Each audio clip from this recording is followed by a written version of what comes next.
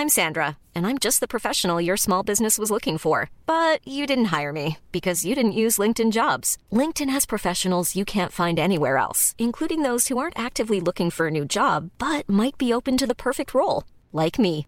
In a given month, over 70% of LinkedIn users don't visit other leading job sites. So if you're not looking on LinkedIn, you'll miss out on great candidates like Sandra. Start hiring professionals like a professional. Post your free job on linkedin.com/people today. A lot can happen in the next 3 years. Like a chatbot may be your new best friend. But what won't change? Needing health insurance. United Healthcare Tri-Term Medical Plans are available for these changing times. Underwritten by Golden Rule Insurance Company, they offer budget-friendly, flexible coverage for people who are in between jobs or missed open enrollment. The plans last nearly 3 years in some states, with access to a nationwide network of doctors and hospitals. So for whatever tomorrow brings, United Healthcare Tri-Term Medical Plans may be for you. Learn more at uh1.com.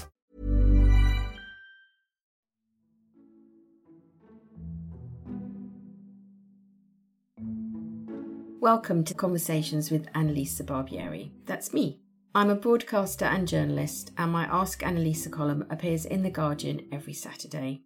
Each week, I'm lucky enough to speak to some amazingly insightful, top-of-their-field specialists, and this podcast gives me the opportunity to speak to them in much more detail on subjects that come up all the time. I self-fund this project and I'd love to continue to do more. So if you'd like to support us and also listen to this podcast series free of ads, do join us over on Patreon, where you can also get the podcasts before they go on general release. Go to patreon.com/Annalisa Barbieri. Otherwise, you can leave a one-off donation on Acast Supporter. You can find the link for that in the description of this episode, or just please listen and share as much as you can. It would also mean a lot to us if you left a review wherever you listen to your podcasts. After a few years of doing my column, and I'm not sure why it took me so long, I realised that so many people who write into me had a very strong self-critic. And then when I thought about it, I realised so did I. I used to spend nights awake tossing and turning and replaying conversations in my head, answering to a very censorious inner critic, and trying to justify how I could have done better, but I very seldom do this now. Sometimes these self or inner critics have become so integral we see them as just part of our personality, and yet a powerful inner critic can stop you doing things, hold you back, and in extremis make life rather miserable. By the way, I use these terms, self and inner critic, interchangeably, although, as we're about to hear, there is a slight difference. In this episode, I talk with integrative psychotherapist Julia Bueno, who is registered with the UKCP. Julia practices in London and also online, and has a specialist interest in working with infertility and pregnancy loss. Her first book, The Brink of Being, is about just this. But having worked with hundreds of self-critics, she has just written a book called Everyone's a Critic, which was published in 2022. We're going to talk about where your self-critic might have come from, how to recognise what is healthy analysis of a situation, e.g., should I take that job? Should I make that move? And what is a harsh, self-limiting self-critic? Being no stranger to this myself, I also tell you what works for me and how I bring my inner cheerleader in to fight it out with my inner critic. Hello, Julia, and welcome to this episode. Can we start off by looking at what is an inner critic and a self-critic, and what's the difference? Hello, and thank you so much for having me. Inner critic and self-critic is often used interchangeably, and that's absolutely fine. But kind of being really technical, I suppose there's a difference in that an inner critic can refer to an internalised person or voice or sense inside of us that criticises us, and that might be someone in particular. So I'm thinking, as an example, many years ago, my first job in the city as a trainee lawyer, I had a particularly cruel boss who would really work quite hard to undermine me. I mean, he literally would shout at me, and on one occasion threw a file in my direction. Oh, that's horrible. Yeah, he really was quite cruel and wasn't allowed to have trainees for a bit after me. But even to this day, many years later, you know, when I bring him to mind and I think of his sort of voice and his shouting, his behaviours, that's a sort of inner critic. A self-critic is more about in the direction of when we're attacking ourselves. So it's more about maybe your own voice telling yourself you're not good enough, or own kind of internal sense of me. So it's more a kind of relationship with yourself rather than a relationship with an external other person critic. But as I say, it's often used interchangeably. Because I can imagine that if you've had an early inner critic, it might be really hard to separate out what that is, because you become self-critical because of criticism from an outside source. Is that right? Exactly, and I think that's exactly the point, that our self-criticism is what I believe it is born out of an external source of criticism, maybe lots of them. I mean, there's a kind of constellation of them that might pile up. I mean, if all goes well, maybe you don't have a self-critic, but you're aware of this inner critic. But if it was just that boss in my head who occasionally popped up, that probably wouldn't kind of get in my life, because I'm able to look back and think, oh, he was cruel, and it doesn't bother me. But if I've had thousands of bosses like that, and then they've kind of accrued and forged a really profound belief in myself that I'm worthy of criticism, it's become a self-critic. That's a sort of different matter, really, that can really get in the way of things.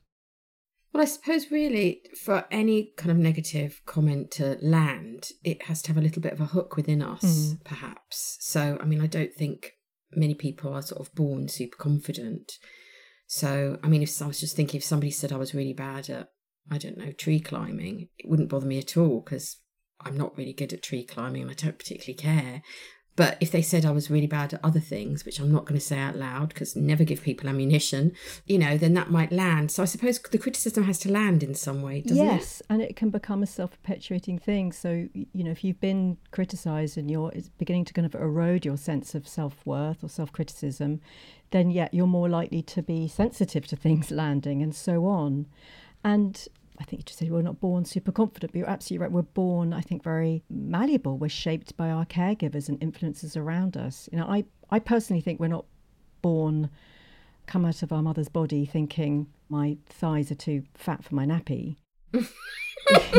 Just, stuff happens around us, and things are said to us, and influences that can well make us believe that we're not good enough. And exactly, if you're at a very tender age told you're really bad at tree climbing, you're going to believe that if you're 3, 4, 5. External critics can percolate and really shape our sense of self. I mean, ultimately, I guess what I'm getting about when I write about self-criticism, when I talk to people about self-criticism, it's about your relationship with yourself. It's a really deep thing. I want to ask you more about that, but sure. I just want to go back to where our inner self-critic comes from. I mean, we've talked about, I guess it can come from anyone, parents, siblings, teachers. You've talked about your boss and work. I mean, really, there's sort of an endless capacity. I think you're right. for other people sort of criticising us. Number one is, how do we know if we have an inner critic? And what can we do to protect ourselves from it? Okay, so starting with where can it come from, I completely agree with you. I think there's an endless source, and perhaps even more than there used to be with the rise of sort of internet culture, social media, etc. But we'll come back to that. So, for example, in my book, obviously I can't cover everything, but I sort of thought about the things that come up a lot in therapy and what I talk to people about. So I've got these 7 fictional case studies. And through the conversations that we have, we unpack the possible, probable contributions to self-critic. It's very rarely just one, because life is complex and we have so many influences coming at us. So for example, one of my clients, my fictional clients, he's very defended against his story because it's so painful, but it turns out that he was quite savagely bullied in both primary and secondary school. And that's I remember reading that story. It was really interesting. So of course, if you had years and years and a really formative time, especially in our adolescence, when, I mean, literally our brain is rewiring like crazy, but also that's the time when we turn away from the family into our peers for approval and fitting in and a sense of belonging. If we're repeatedly feeling rejected and criticised for that, well, that can be really, really pernicious. So bullying being one. There's another story. Of course, therapists, especially in long-term therapy, might spend a lot of time exploring the early imprints of our lives, mum, dad, and you mentioned siblings. Actually, I'm just sort of talking to someone at the moment who's well into adulthood, but is still really suffering the implications of a very, very toxic relationship with an older sibling who was very, very mean to her. Parents were okay, but the sibling who was quite troubled. But also it can be a bit more subtle than that. It might be that you've got a parent who's struggling for whatever reason and might be psychologically or physically very absent. And when we're little, it's very normal developmentally to, rather than blame our parents for being bad or not being... That comes later. That comes later. But when we're little, to make sense of it, it's very natural to turn in on ourselves. Yeah. You know, in terms of sort of attachment biology, we need our attachment figures, our caregivers, mum or dad or auntie or granny, to be near us, to put it really frankly, to feed us, keep us warm, keep us sheltered. So we can't kind of afford to believe that they're not up to it. So if they're absent, it's very normal and human to blame yourself, to think there must be something bad about me or wrong about me. But as I say, sometimes it can be very explicit because you might have a parent that does lash out on you and blame you.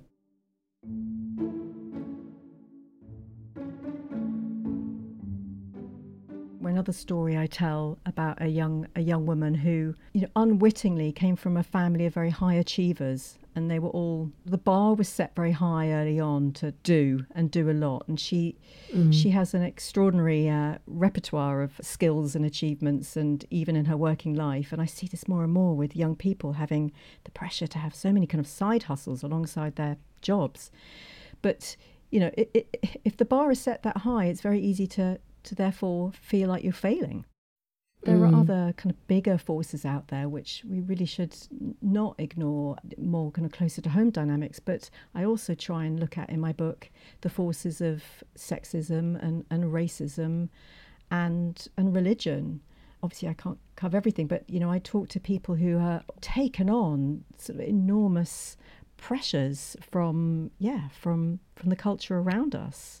For example, one of my stories is about a woman who I meet a bit later on in life, but she was raised in a very kind of fundamentalist Christian environment where it was sort of impossible for her to ever think about herself. It would be, she grew up thinking it would be very, very selfish to consider her needs and desires. So if she did, she'd feel very critical of herself. I'm also thinking, you know, I can disclose, I was raised as a Catholic, and I remember my adorable Colombian grandmother who I was very, very fond of, but she was very fierce about her religion and conveying that to me. And I remember as a very young child literally being fearful of the flames of hell lapping at my feet because I don't know, I think I'd fibbed or something. Going back to where we started, there are lots and lots of sources of external criticism that can percolate and make us feel very badly about ourselves. And they constellate differently for every person. I'm guessing that a little bit of self-doubt is normal. Yep. So how can we recognise if there's something more going on? And then how can we start to kind of unpack that and maybe separate out what's in front of us and what's come from...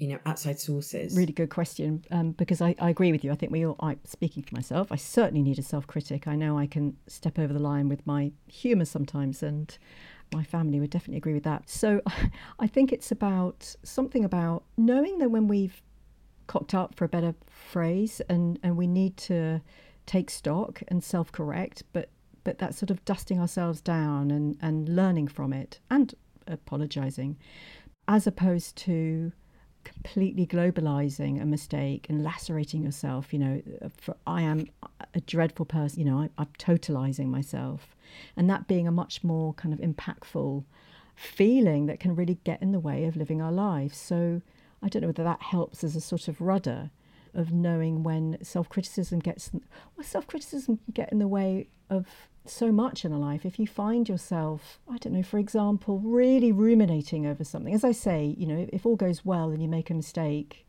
oh, whoops, I made a mistake, didn't mean to do that, and you make amends. Or if you're kind of constantly ruminating over it. And I put this in the book, and I talk to people who might lose sleep over something they've said or done, you know, reread emails they've sent 100 times and really kind of punish themselves for a mistake or an imagined mistake. So So when it's sort of taking up a lot of bandwidth, this judgment of yourself, I think that's something to consider.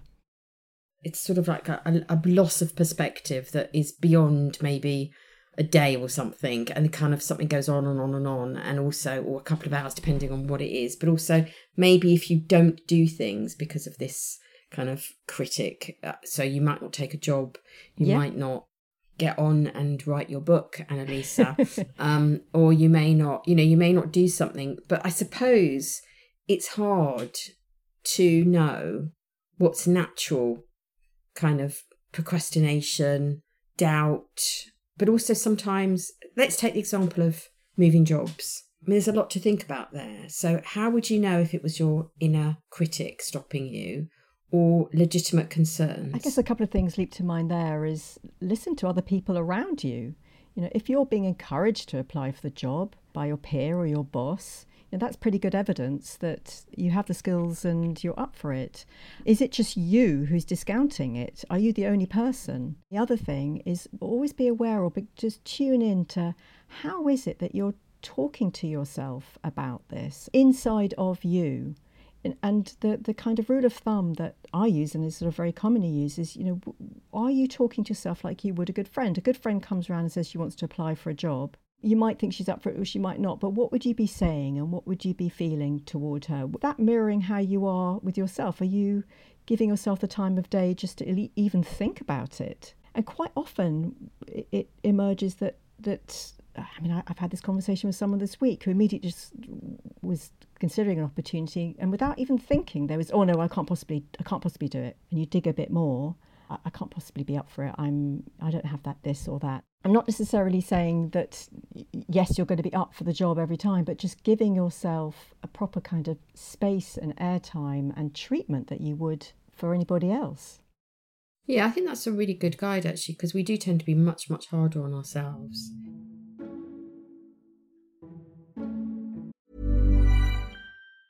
This Mother's Day, celebrate the extraordinary women in your life with a heartfelt gift from Blue Nile. Whether it's for your mom, a mother figure, or yourself as a mom, find that perfect piece to express your love and appreciation. Explore Blue Nile's exquisite pearls and mesmerizing gemstones that she's sure to love. Enjoy fast shipping options like guaranteed free shipping and returns. Make this Mother's Day unforgettable with a piece from Blue Nile. Right now, get up to 50% off at BlueNile.com. That's BlueNile.com. I'm Sandra, and I'm just the professional your small business was looking for. But you didn't hire me because you didn't use LinkedIn Jobs. LinkedIn has professionals you can't find anywhere else, including those who aren't actively looking for a new job, but might be open to the perfect role, like me. In a given month, over 70% of LinkedIn users don't visit other leading job sites. So if you're not looking on LinkedIn, you'll miss out on great candidates like Sandra. Start hiring professionals like a professional. Post your free job on linkedin.com/people today. Hey, I'm Ryan Reynolds. Recently, I asked Mint Mobile's legal team if big wireless companies are allowed to raise prices due to inflation. They said yes. And then when I asked if raising prices technically violates those onerous 2-year contracts, they said, what the f*** are you talking about, you insane Hollywood ass f- So to recap, we're cutting the price of Mint Unlimited from $30 a month to just $15 a month. Give it a try at mintmobile.com/switch. $45 up front for 3 months plus taxes and fees. Promo rate for new customers for limited time. Unlimited more than 40 gigabytes per month. Slows full terms at mintmobile.com. Quality sleep is essential. That's why the Sleep Number Smart Bed is designed for your ever-evolving sleep needs. Need a bed that's firmer or softer on either side? Helps you sleep at a comfortable temperature? Sleep Number Smart Beds let you individualize your comfort, so you sleep better together. J.D. Power ranks Sleep Number number 1 in customer satisfaction with mattresses purchased in-store. And now save 40% on the Sleep Number Limited Edition Smart Bed for a limited time. For J.D. Power 2023 award information, visit jdpower.com/awards. Only at Sleep Number stores or sleepnumber.com.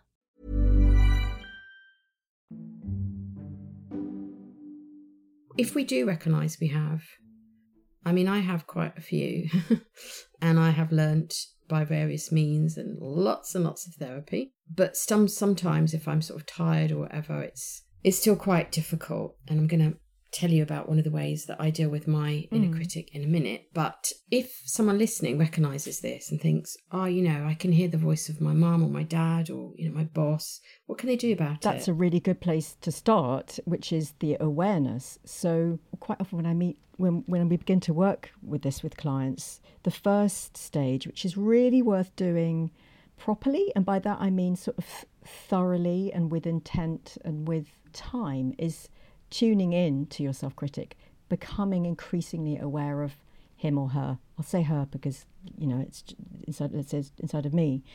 Because quite often self-criticism isn't that obvious to someone. They might come and talk to me about feeling rubbish, or feeling like they're feeling lonely, or they're not belonging, or they're not kind of progressing, or they're just feeling very low. Self-criticism runs like a golden thread through very low mood and depression after all, and indeed some anxiety. And quite often people don't realise that they are talking to themselves or have that voice. And it might not even be a voice. Sometimes people can tune into their own voice telling them, oh God, you're an idiot. Or sometimes it's become like the wallpaper. They're just not even realising they're doing it. At the first stage, it's about bringing it into your awareness. Clocking that you're doing it is the first vital step. And it might mean you do a bit of reverse engineering. So this is what happened to me. It took me a long time to work out that actually I was really attacking myself. And I work it out by first having to be aware of just how bad I felt about myself. I just had a sort of, you know, toe curling, wincy feeling that I just didn't like. Oh God, I'm sort of almost, you know, ashamed of myself. And from that feeling, I could work backwards and realise, okay, yeah, I've just been saying this stuff to myself. So it wasn't immediately obvious. That's the first stage, is just getting people to get more and more aware of their self-critic. And sometimes I talk to people, I get this sort of little bit of homework with people, and they come back the next week and they go, bloody hell, I didn't realise. I just thought it happened at work. But I realised that actually in the morning, in the shower, I'm scrubbing my body and I'm looking at my body and I'm attacking my wobbly bits and my nose in the mirror or whatever. And that's quite enlightening to see the full length, breadth, depth of the self-critic, because I don't think we can work with it until we've got its full measure. My mantra is, with the spirit of curiosity. Oh gosh, isn't this interesting? I'm doing this again. And wow, God, it's doing it. She's here, she's there, she's everywhere. As soon as we bring something to an awareness, we create a bit of space around it. It's not the answer. Actually, I'm going to contradict myself. You know, once in a blue moon, and it happens very rarely, and I can think of someone particularly in my mind who I set her that homework, you know, just to tune in, try and be more aware. And she came back the following week and said, I decided to kind of write it all down every time I notice my self-critic, and that's enough. I'm not going to do it anymore. What a load of baloney. But that's rare, to be able to decouple yourself from a self-critic with just the awareness, I think. What do you think the next step is? So the next step, I think, is to recruit all that thinking that may have happened, may happen in therapy, may have happened already, may happen outside of therapy, just through thinking around the sources of self-criticism, just as we were talking about a few moments ago. What is it that has led me to attack myself in this way? You know, was it, no wonder actually, that bullying episode. Bullying's such a shameful experience that I often find it takes quite a while to come out in therapy. We might talk about lots of things and then, it's a bit silly. No, people quite often discount it. There was this year in year 7 when, and whoa, you know, I never underestimate that. So for example, you bring into your own awareness all the hurts you went through and all the possible, probable reasons as to why it took in this inner critics. They became self-critics. So again, it's that spirit of, no wonder I believe I'm rubbish, because, well, I was, in a roundabout way, I was told I was rubbish time and time again. How could I not have believed it? You'd have to be a robot. In the recruiting of that thinking, again, it just helps kind of keep that space, build a space around it. When we don't have that awareness and the self-critic is grab the steering wheel, we're completely blended, and it can feel so credible, can't it? When you're in the throes of it, well, it can feel like I am unworthy, I am worthy of being criticised, I am rubbish, just to use lots of different words. So the task is, I think, to decouple, to unblend, to get that space between the two. So as I say, the awareness and then recruiting that good thinking. Just as you, again, going back to this anchor, just as you would a friend, someone you like, and they're just being really crappy to you, you know, they've just been really horrid and maybe out of character, but you might let them off the hook because you think, oh, well, fair enough, you know, they've just been made redundant, or, you know, they're really worried about their kid, or they've had no sleep, or they're, you know, having a horrible time in the menopause. Well, the list is long. We can understand, by contextualizing and understanding other people's behaviour, you know, that really helps, doesn't it? So I think the same applies for ourselves. Okay, I can understand why I'm doing this to myself. Yes, but I suppose if your self-critic is very strong, you also don't have much space for self-compassion. I mean, one of the things that I've tried to start doing since I've been aware, and something I've tried to sort of pass on to my children, is to sort of hear that voice. And I would say, put your hand on your chest, because I find it's quite grounding. And then I say, and then we bring in the cheerleader. And so we have the self-critic who says, you haven't done enough today, or I'm because I'm a massive overachiever. And then we have the cheerleader, and the cheerleader counterbalances that and says, well, you've done this, you've done that, or, you know, well, you know, you didn't feel very well today, and it's almost like you externalize it, or I externalize it, and kind of let them fight it out themselves. And what I find, I mean, I quite often have like a picture of a seesaw, and there's a lot of up and down, and then it kind of balances. And by externalizing it, I guess what you're talking about, imagine you're talking to a friend, you can detach from it a bit.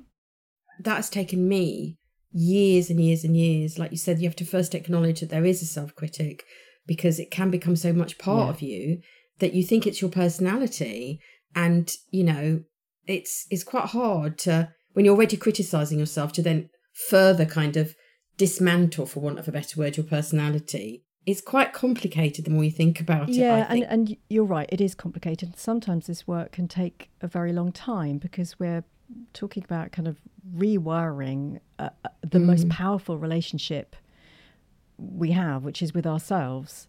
But I just wanted to back up a bit, because I love that idea of you putting your hand on your chest, because what I talk to a lot of with clients is, when we criticise ourselves, our brain is reorganising itself to be in threat mode. Our brains are rubbish at sifting out internal or external threats. In the same way that if I shut my eyes now and think of a yummy chocolate cake coming out the oven, and I'm not a very visual person, my stomach will start, if I sit with that image for long enough, which will be seconds, actually, do you know what? Already it has happened. A bit of saliva is in my mouth.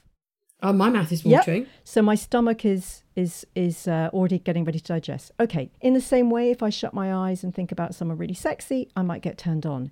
If I, in my imagination, have a critic, which is what's going on, if I've got a voice in my head saying, you're really shit at that's no different from it. You know, in the same way that there's no real cake, someone scary standing there and telling me I'm rubbish. So our brain organises. When we're criticising ourselves, we're actually putting it into threat mode.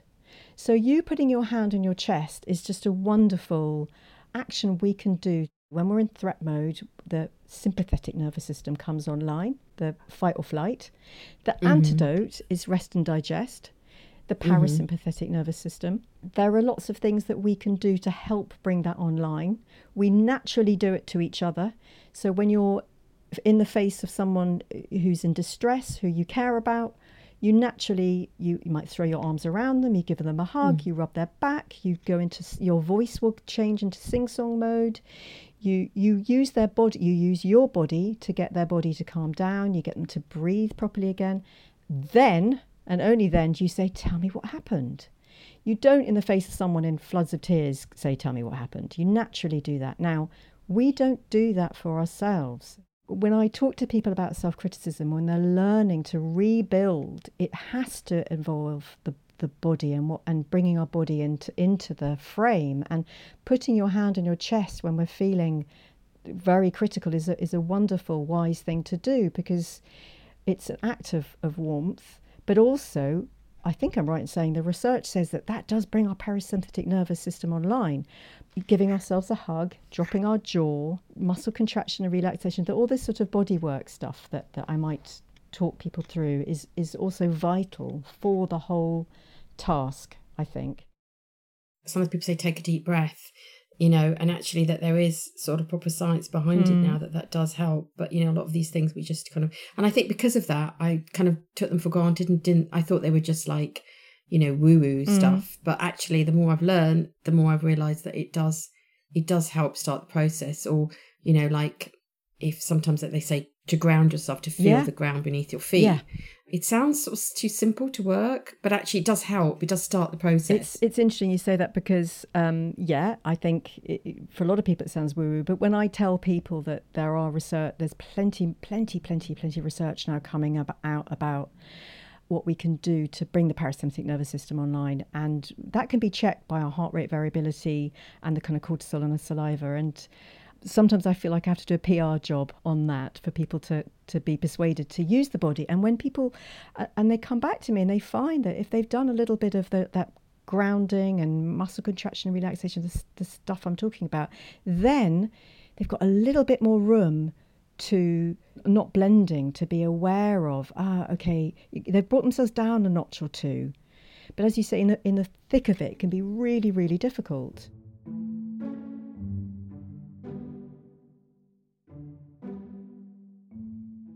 Is an inner critic or a self-critic ever useful? Yes, I think so, because we're all human beings and we're all flawed and we all make mistakes and we can all act in unskillful ways. But rather than going, I suppose the word is correction rather than criticism, the metaphor that I go to in my mind is, what kind of teacher do you want? I was in primary school in the 70s when it was still just about okay to give a kids a wallop. And I remember very well, I had a teacher who, we had the kind of absolute shame of having kind of public chart on the wall, and you'd get stars, and then, if you're really good, you get a gold star, and everyone would aim to get a gold star because there's a big whopping gold star that would shine brightly from the wall. But if you were naughty, you'd get a big black felt tip mark that she would make a big circle. It was really humiliating. I can still remember the humiliation of having black marks by my name.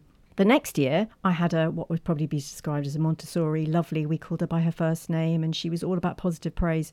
I've still got my school reports, and no wonder. Which one did I do better in? Where did I learn the most? Where did I thrive?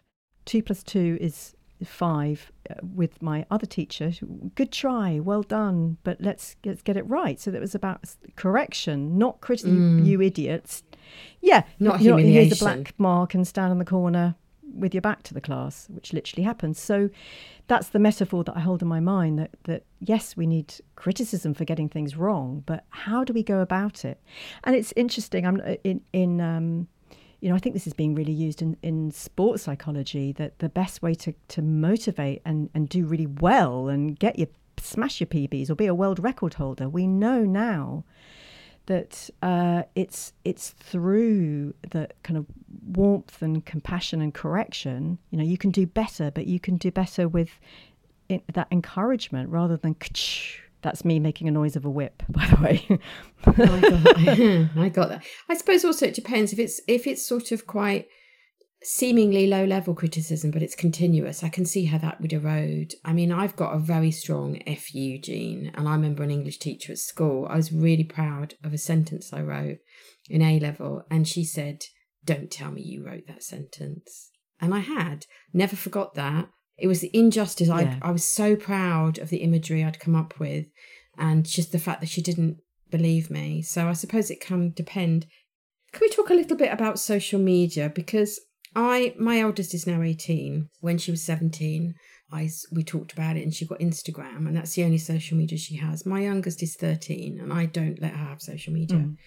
And that's partly because, having done my guardian job for 14 years and spoken to many, many psychotherapists, one of the things I've learned is that as you're developing, it's very, very important that you form an opinion of yourself that's positive. And sometimes social media can really interrupt with that and actually make you form an opinion of yourself that's not really based on you. And it strikes me that given what we're hearing about children, adolescents and mental health issues and social media, that it must it not give them a very strong self-critic if we're not careful? Yeah. Absolutely. I mean, I can't challenge that at all. It's some of the things I learn are frankly terrifying. And in particular, I'm thinking of young girls, not even young adults, but sort of young girls wanting to have their bodies changed, literally wanting their faces changed, because there's the sort of morphing of the Instagram, of the phone camera on the face that they want to mimic. So that's just an extreme example, but absolutely, I think it's a potentially really corrosive effect. And some schools are on it because they've been dealing with the fallout. So as parents, we're being really aware of it and talking to our kids, and frankly, kind of being very mindful of how much exposure they have to it and keeping it real, reminding them, what is real and what isn't. Yeah, and that's really hard. I mean, you're absolutely right about the filters, but also the filter that people put, the sort of invisible filter that people put on their life. Yeah. It's so heavily curated. Absolutely. And it can. I mean, I've had people writing into me saying, I'm on social media and I'm not the perfect mother. And I'm like, nobody is. So I think even when you're an adult, you're not immune to developing a very strong self-critic from outside sources. I worked with somebody a long time ago now, and social media was a big part of his life. He worked in a kind of field which was visual, so he needed to be on it for his and a lot of his network. He went away out of town. He got there late at the hotel, went to sleep, woke up. In the shower, he noticed that this is strange. I'm feeling sort of quite kind of calm and good about things. And he couldn't work it out until he was drying himself. He realised he'd left his phone in the car park overnight. And he hadn't woken up, grabbed his phone and started scrolling. And that for me was such a powerful story that stuck in my head as to how quickly just a few seconds of scrolling could make him feel on edge, a bit anxious, the whole shebang that goes with it. It's a very simple intervention, but I work with a lot of people, and you're right, because it's not just kids, but it's adults too who feel the pressure of social media, but of the power of digital detoxing, switching the phone off, leaving it behind, taking apps off the phone so you can only go on to look at the kind of web version, which is sort of more clunky. These little tiny things can make an extraordinary difference. I mean, I'm all over social media, but I have a digital detox every summer just to recalibrate. I've always been a total technophile, but I do believe in controlling that technology. I mean, my partner's a photographer, so very early on we showed our children what Photoshop does and how you can look. And so they understood. But still, I think it's really, really hard.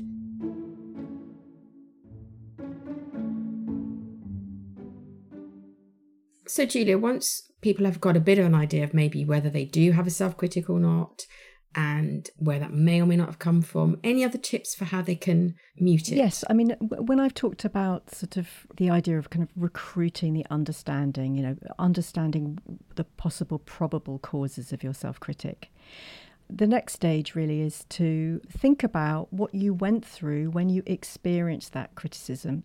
What is it that you needed? I mean, it felt horrible, but what would have made it better? What would, if in an ideal world, if you could go back in time and wave a magic wand, what would have prevented the impact of that criticism? And the likelihood is something along the lines of a grown-up, someone intervening and soothing you, making you realise that you are okay, and that experience was being acknowledged. I mean, most people have a very ready idea of exactly what they needed. Actually, more often than not, people say to me they needed a hug. They needed someone to get in there and make them feel safe and acknowledged and that they are okay. So obviously we can't go back in time, and more often than not, we can't go back to our bullies and ask for that, and especially if we've had complicated relationships with family members who've really hurt us. But the next best thing that we can do is to go there in our own heart and mind and send ourselves that compassion that we needed back then. I mean, when I've done some work, what I've done is I've gone back to a childhood thing and brought my adult self, almost like a big sister, and stood up for myself. And I've actually got really emotional when I've done that, because when someone said to me, what would you say to that little girl? It's really upset me. And I think that's quite an important thing to do, to sort of replay it in your mind and redo it And actually, with enough time, I wouldn't say in my experiences, you don't forget it, but you diffuse that really hot emotion and sort of it goes to sort of room temperature. Yeah, it's some people do talk about reparenting an inner child, but using that part of you that is the adult self and is totally capable of sending compassion. You know, everybody I speak to who struggles with self-criticism finds it easy peasy to send compassion to their loved ones. So it's just about doing a U-turn, you know, switching that flow of compassion back onto that younger you who went through that kind of really hurtful experience. If you've been a self-critic for so long, you're so hardened to being soft to yourself, to being kind to yourself, that the idea of then, it's a bit 0 to 90, then saying, well, you just go back in time and throw yourself a hug, metaphorically. What I might say to somebody there, that's okay, that is normal, and it's a process. So start with someone else. It might be you've got a niece or a child or a godchild or somebody who's kind of a version of you, an ishness of you. Pop her or him in the equation instead. Imagine that person has just been through exactly what you've been through. That might be a much easier place to start with, because you're kind of warming up the cogs, if you can warm up cogs. Well, you're one removed. Removed, but you're still kind of getting towards the territory of warming up that inner climate that you're in. You talked about people who are expert self-critics showing compassion to other people. I think sometimes we show to other people what we ourselves would have wanted but didn't get. But it's very hard to then open up and show vulnerability, because like you said, you've become so protective of yourself, and in a weird way, sort of self-critic is what you're used to, that to then sort of like crack open that carapace and do some work it can be really hard. So what you said is really useful. Maybe practice on someone else, or just take it really slowly and just think of something that's not sort of really painful.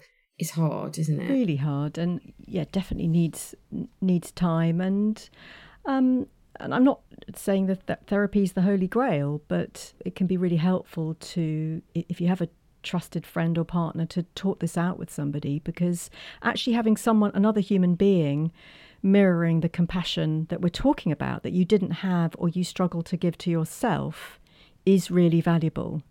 You know, we can feel the warmth, or we might resist it, but we still clock it from another human being. Whoa, that happened to you. I'm so sorry.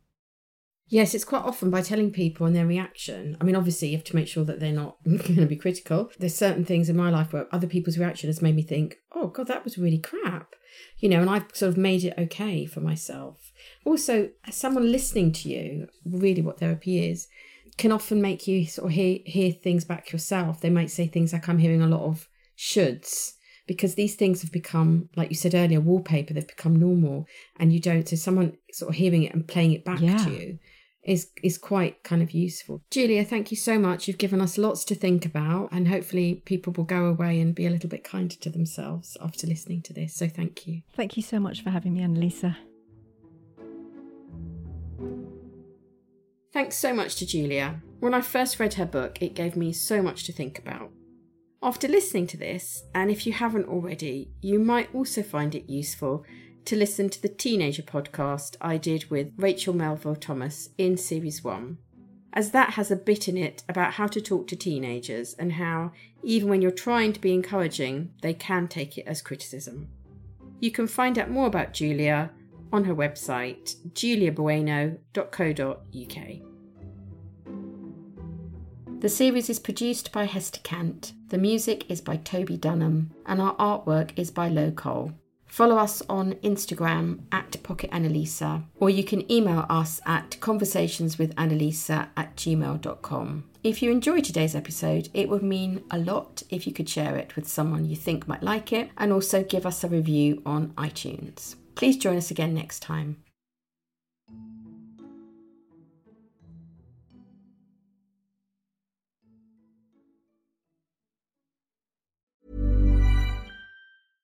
Flexibility is great. That's why there's yoga.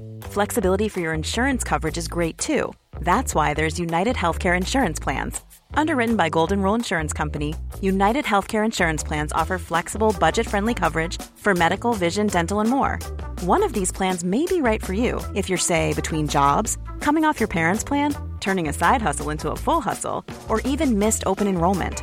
Want more flexibility? Find out more about United Healthcare Insurance Plans at uh1.com. Planning for your next trip? Elevate your travel style with Quince. Quince has all the jet-setting essentials you'll want for your next getaway, like European linen, premium luggage options, buttery soft Italian leather bags, and so much more. And is all priced at 50 to 80% less than similar brands. Plus, Quince only works with factories that use safe and ethical manufacturing practices. Pack your bags with high-quality essentials you'll be wearing for vacations to come with Quince. Go to quince.com/pack for free shipping and 365-day returns.